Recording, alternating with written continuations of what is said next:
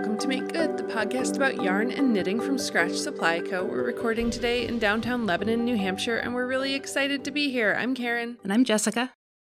We have big news this week. Like kind of a lot of it. Yes. We're going to try and break it up so you can take it all in and digest it. Little at the beginning, little at the end. So stay tuned and listen all the way through. So the India Untangled ticket winners have been notified. Hooray! Congratulations! It's super exciting. We're really psyched about going and seeing some of you there. It's going to be fun. So as part of that entry, folks had the chance to say what time of day they wanted to be there. Mm-hmm. We are going to be looking for people at India Untangled, but everybody was so all over the place. And I actually can't specifically remember if the folks who won were all at the same time. Anyway, we're going to be looking for you at India Untangled, but I think we'll do the meetup at Rhinebeck. Cool. But also, as a little aside, at this cool outdoor India Untangled space, there are the shopping tents, pavilions, beautiful sheltered areas, and then there's a big outdoor lounge space with food trucks, and you have your scheduled shopping time, but you can be in that space kind of whenever you want. So definitely look for us. Come say hi to us. We had a meeting with the event organizer who does India Untangled. She's fantastic. We adore her. It's going to be a really fantastic event. It's going to feel a little different from previous India Untangled, mostly just because it's outside. But I think that's going to make it exciting. Yes, definitely. Can we tell you about the specific, exciting, newly planned event that's going to happen at India Untangled? We definitely should. We are going to be hosting in our outdoor lounge area a handmade swap. Think of this as like a little free library of hand knits. Right. So if you maybe knit too many things during lockdown, or your body has changed, or fashion has changed, bring that stuff. It's like take a hand knit, leave a hand knit, except no one's enforcing that you do either of those things if you do the other one. Yeah, it's very like laid back. Things that you are ready to let go out into the universe can go on the handmade swap table. People who are searching the universe for someone else's hand knits can find them at the handmade swap table. And there's kind of like no moderating or rules. No one's babysitting this table, so it is be a good neighbor to your fellow fiber friend kind of place. Yeah, if the sweater curse got you, be free of that situation, that energy, leave it on the table. Have one of those situations where you're like, I want to wear that sweater, but I don't want to make it. You might get lucky. Maybe you'll find it. And then anything that either doesn't go to a new home, or I think specifically hats and scarves and socks, we are going to be taking to donate to one of 3 local homeless service providers so that they will go to people who can really use them as we're heading into winter here in New Hampshire. Mm-hmm. So you can take all of those things that you made from scratch and make good with them instead of letting them sit at home neglected and unseen. Let them get some use by someone who will appreciate them. So if you are either going to be joining us or you're just in a part of the world where the weather is either getting colder or warmer, depending on which hemisphere you're in, you are either packing away or retrieving from storage your winter hand knits.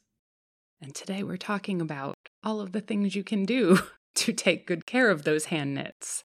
So especially for you swap folks, if you're going to be bringing things to the swap, take note.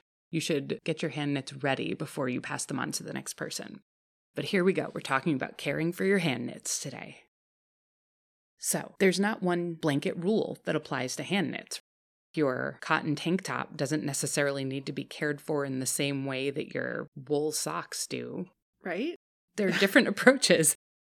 We're going to cover some categories of ways to care for hand knits, and it's up to you and your smart knitter brain to determine which types of care need to apply to your specific things in front of you. Erring on the side of safety, if you can't remember what you knit something out of, or maybe you picked it up at the swap and it's not labeled, or you don't know, just assume that you're going to need to hand wash rather than machine wash if you don't know otherwise. Other than a little bit of extra time, there's no downside to being more cautious than is technically required. Yeah, absolutely. Hand knits appreciate a little bit of love and gentle handling. Also swap related, or knit gifts. If you're passing things on to anyone, it's always nice to give the recipient a little bit of information. So if you know that this sweater or shawl also has mohair in it, stick it on the tag. If there's special care instructions, make a little note so people know how to tend to your knit item and let it live its best life. Absolutely. And I think we're going to have little tags there on the table for the swap for people to write stuff on if you didn't have a chance to write one at home or whatever. But if you want to write a note and in some way pin it to the garment as you're getting ready, sure.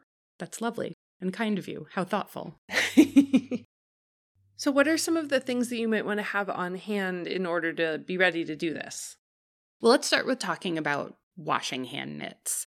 And this might be more of a crucial step if you are getting ready to put your knits away for the season than if you're taking them out. Although it's always nice to freshen things up if they've been in a sealed Rubbermaid container for 3 months or 6 months or however long your seasons are. So this is dependent on your fibers, but your seasonal refreshing is the same as your general care for this item. So something you would do mid-season is the same thing that you would do now. If you've got kind of small, delicate hand knits and they're things that you can put in the washing machine, they're cotton, but you're going to throw them in with your general ready-to-wear laundry and not wash them individually.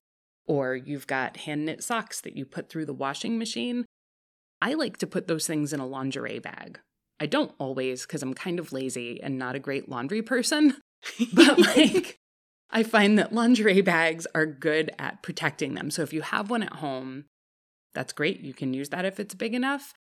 The lovely people at Soak make some different sizes and shapes of their Eco Wash bag. There's a smaller version and then a bigger, more rotund version to put bigger projects into. I think they call it generous, which I think is a really funny way to think about the size of a bag, but absolutely. That's so cute. They're just cute.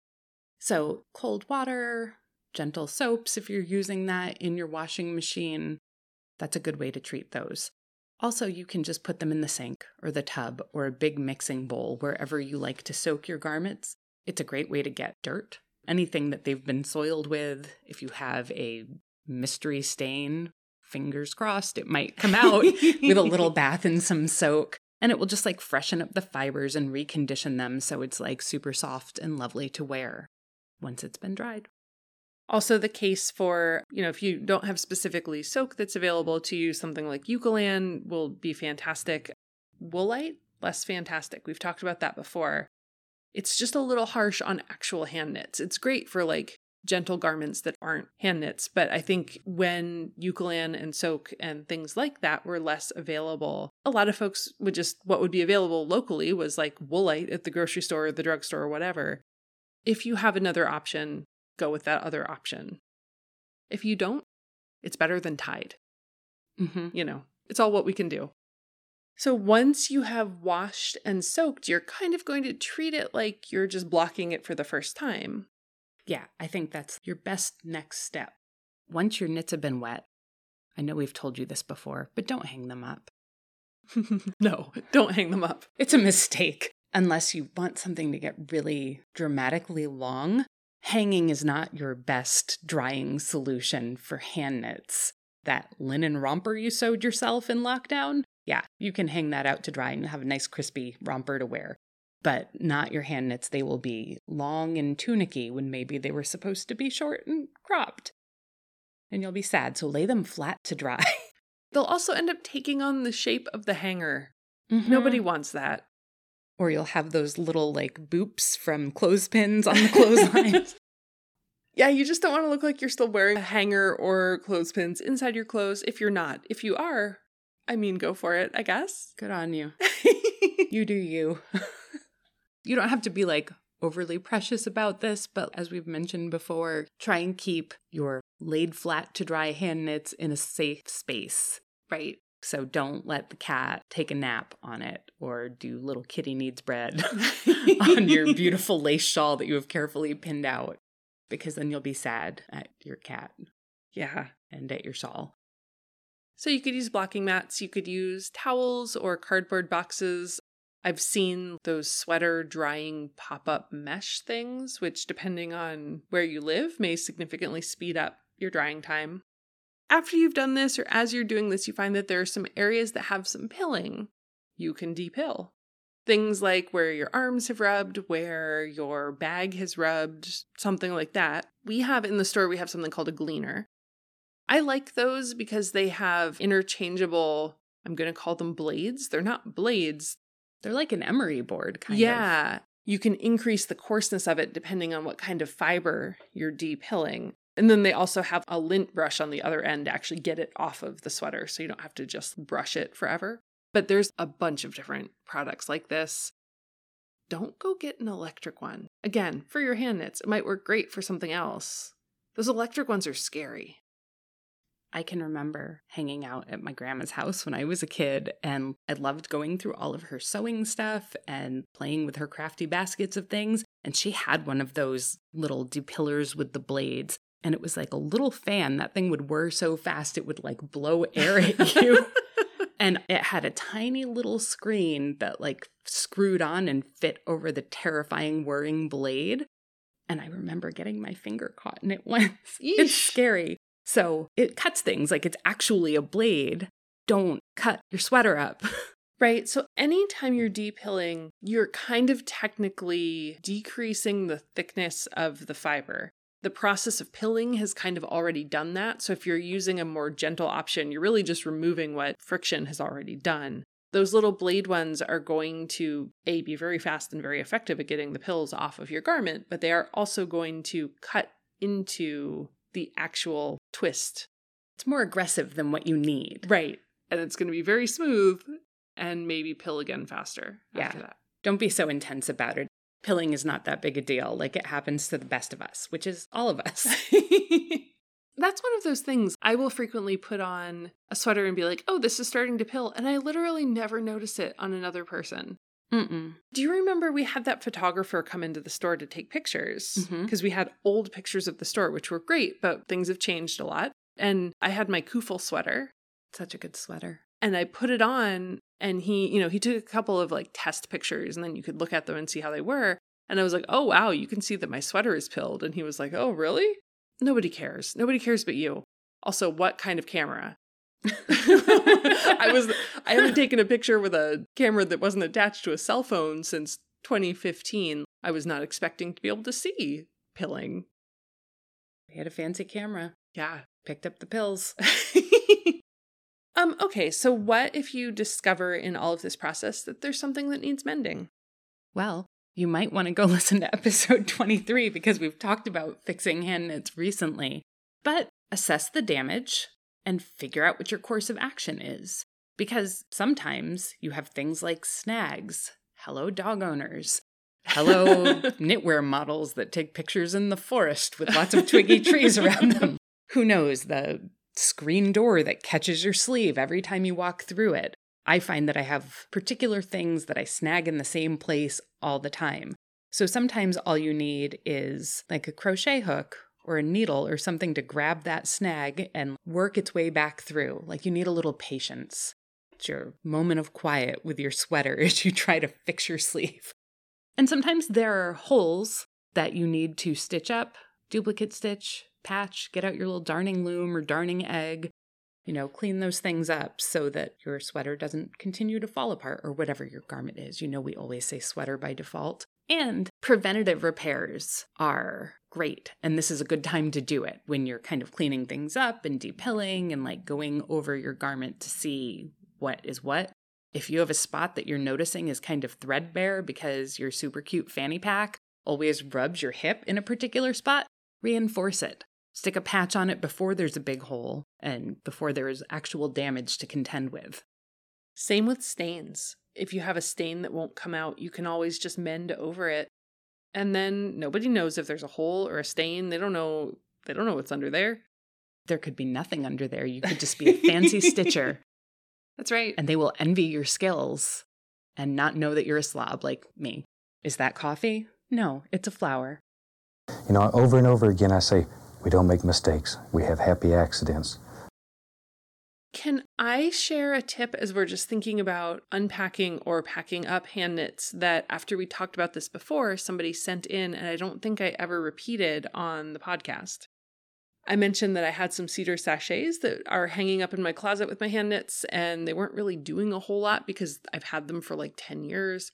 And she mentioned that you just sand them down a little bit. Like you just sand them until you smell the smell again. And then also moths and stuff can smell the smell and it will do the thing. So if you are like engaging in sort of transitional clothing storage things, that might be something to keep in mind. You could give your little cedar sachet or cedar block a sand and make it more effective. That's a good idea. And feels like really obvious. And I don't know how I didn't think of something like that before. Right. Those little cedar blocks don't cease to be cedar when the outside layer is less fragrant than it used to be. Just needs a little scuff.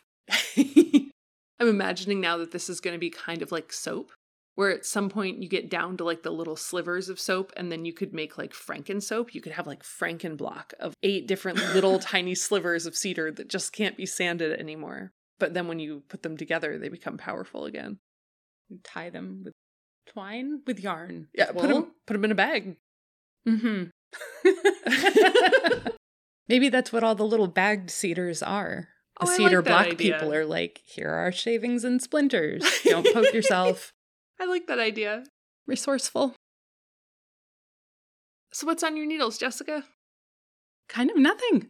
What? I'm in between projects. Fake. No, seriously. I'm done with my cardigan. Maybe I need to knit a sweater for a kid?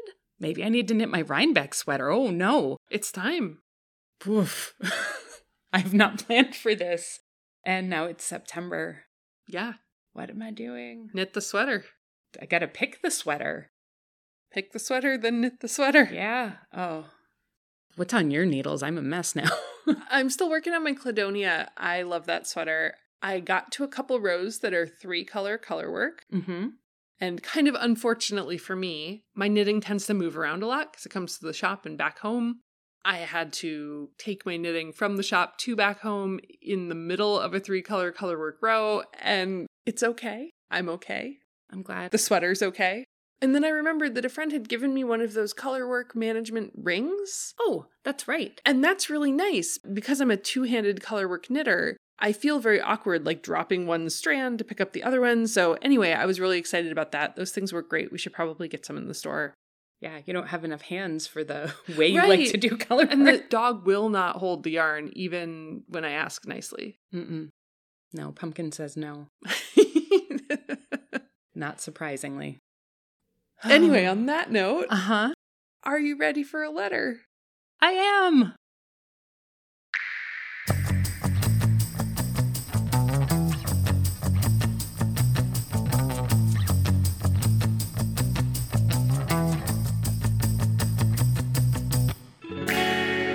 So this letter comes to us from Roberta. Hey, Roberta. I am a fiber artist, formerly a sweater designer and hand-spun yarn producer.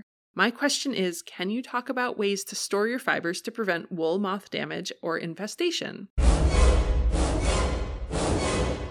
I currently store some fiber in plastic bags, some in pillow sack bags. All of my raw fiber and yarns get taken outside to a shed during a sub-zero stretch of winter temperatures. I use bits of cloth with eucalyptus oil on them as deterrents. All this works, but I'm curious about what's out there in the knit world for wool moth prevention resources. So I read that whole email because a bunch of the things she says are like really great ideas. Yeah, Roberta's on top of this. And I am going to answer this referencing both fiber and finished hand knits because it is a concern for all of us whether your wool has been turned into something finished or not at the point that it's in your house.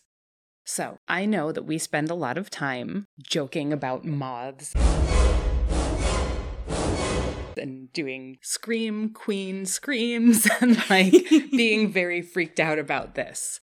But I want to take a step back from the general moth terror propaganda that we spew and give you some information. First of all, not all moths are your enemy, which is kind of news to some of us. I know that everybody sees moths, and if you're a wool person, you're like, oh no, and like the mounting terror. But you don't have to freak out every time you see a moth. It's not stalking you. It's not waiting for you to turn your back so it can nibble on your shoulder. It's okay. It might be. It might just be a particularly unkind moth. It might be, but only if it's a particular type of moth. Oh. So, there are really only 2 types of moths that want to eat your hand knits and your yarn and your fleeces and your wool carpet and your cashmere sweaters and all of your delicious animal fiber things. Mm-hmm. And those types of moths are called case-making clothes moth or the webbing clothes moth. I had never heard of either of these, but they're moths that come into your home to eat your things, and they are small. They're usually like a pale yellow or a pale gray, and they're pretty tiny. So if you see a moth in your house that's generally larger than a centimeter big, which is little, because what's a centimeter? 2.5 centimeters is an inch for non-metric people. A centimeter is tiny. If it's bigger than that, it probably doesn't want your wool. It probably is looking for your houseplants and wants to eat those instead. No! That's a different problem, not my personal fear. So we will, in addition to other links in the show notes, we're actually going to put a link in the show notes to a Google image search results set of these types of moths. So you can see pictures and feel a little rush of adrenaline and fear, and then know that that's your enemy specifically, and not like a beautiful Luna moth or something else that might be hanging out near you.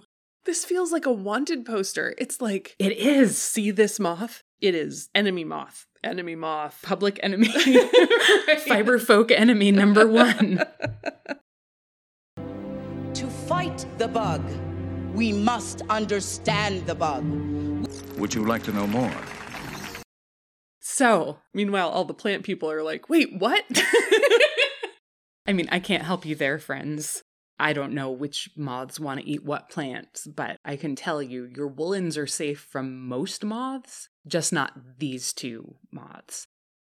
Other thing I learned is that the moths, the fully formed flying creatures, aren't what's eating our hand knits and our fleeces and our yarn.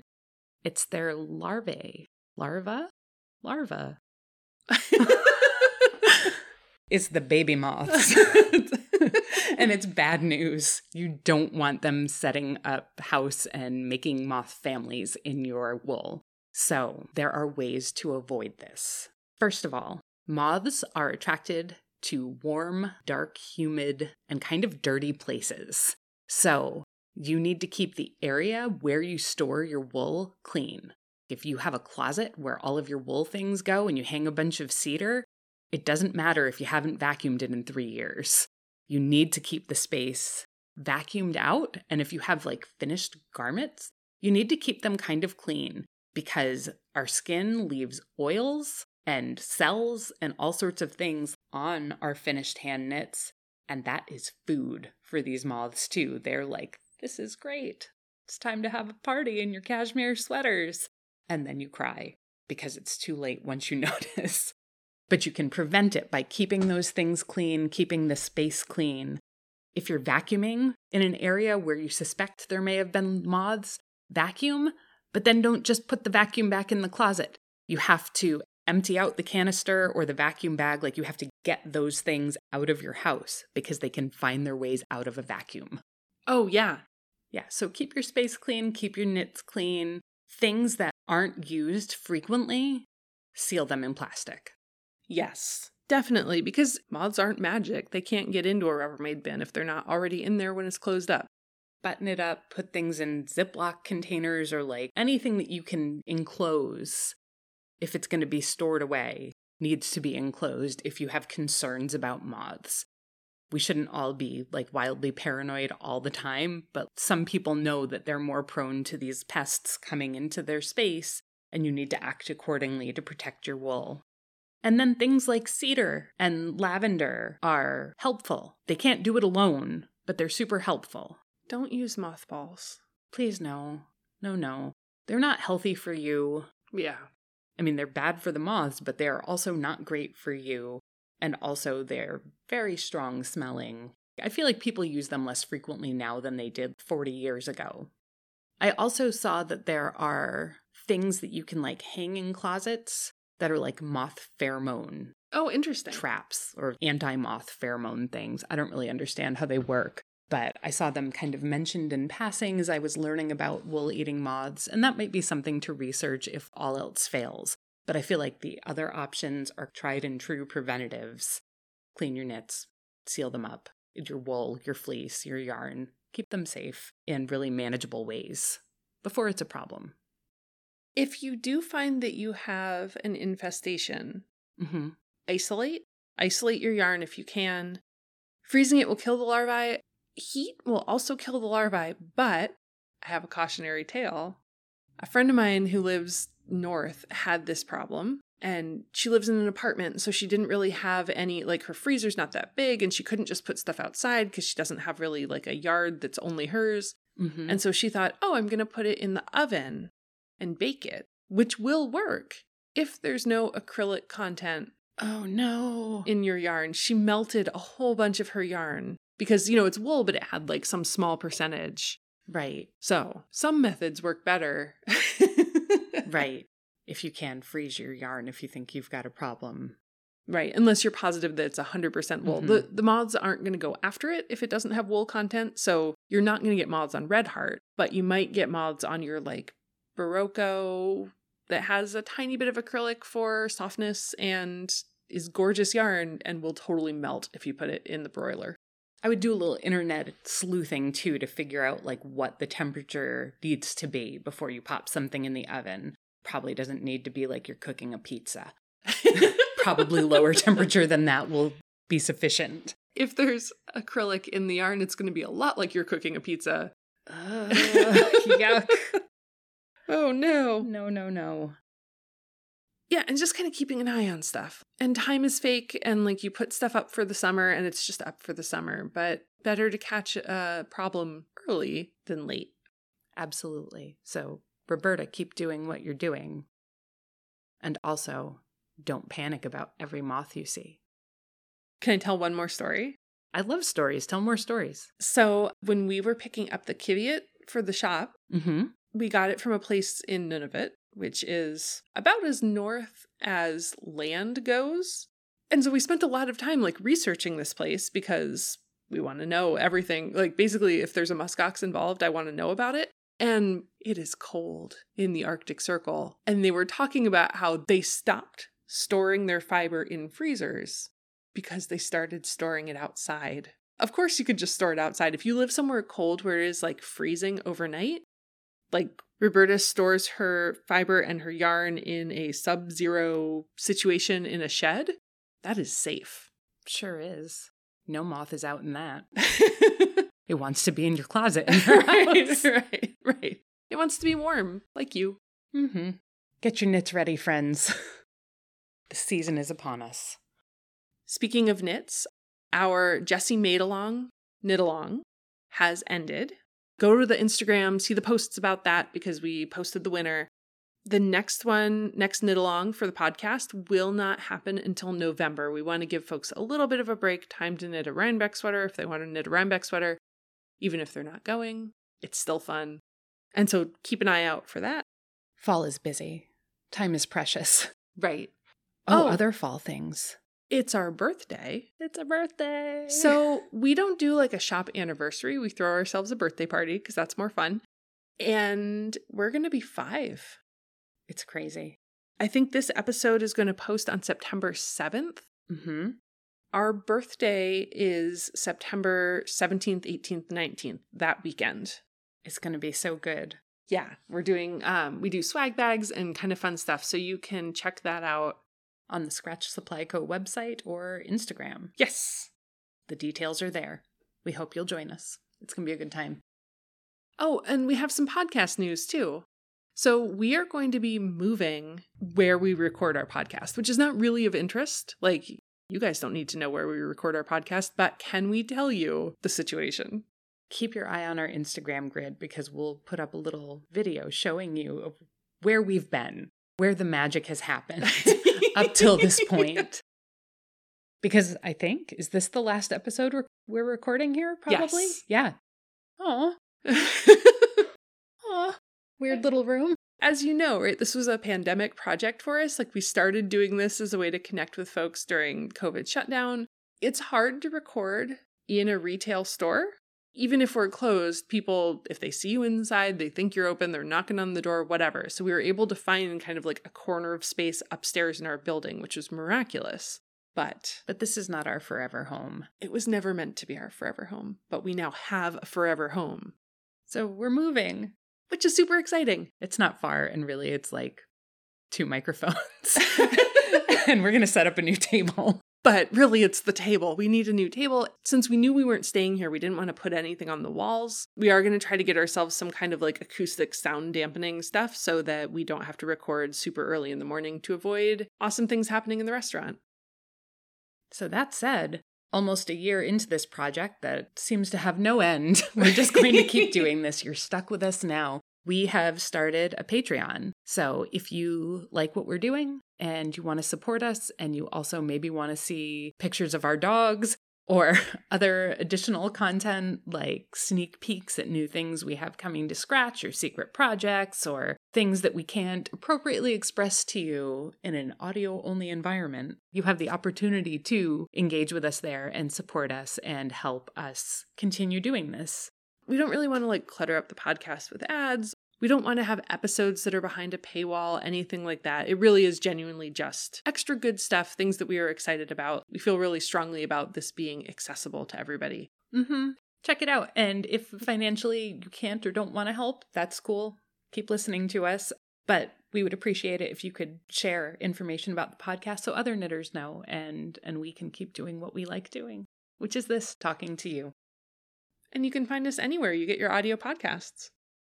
Rate and review us. That will help other knitters find us. It's an easy thing to do.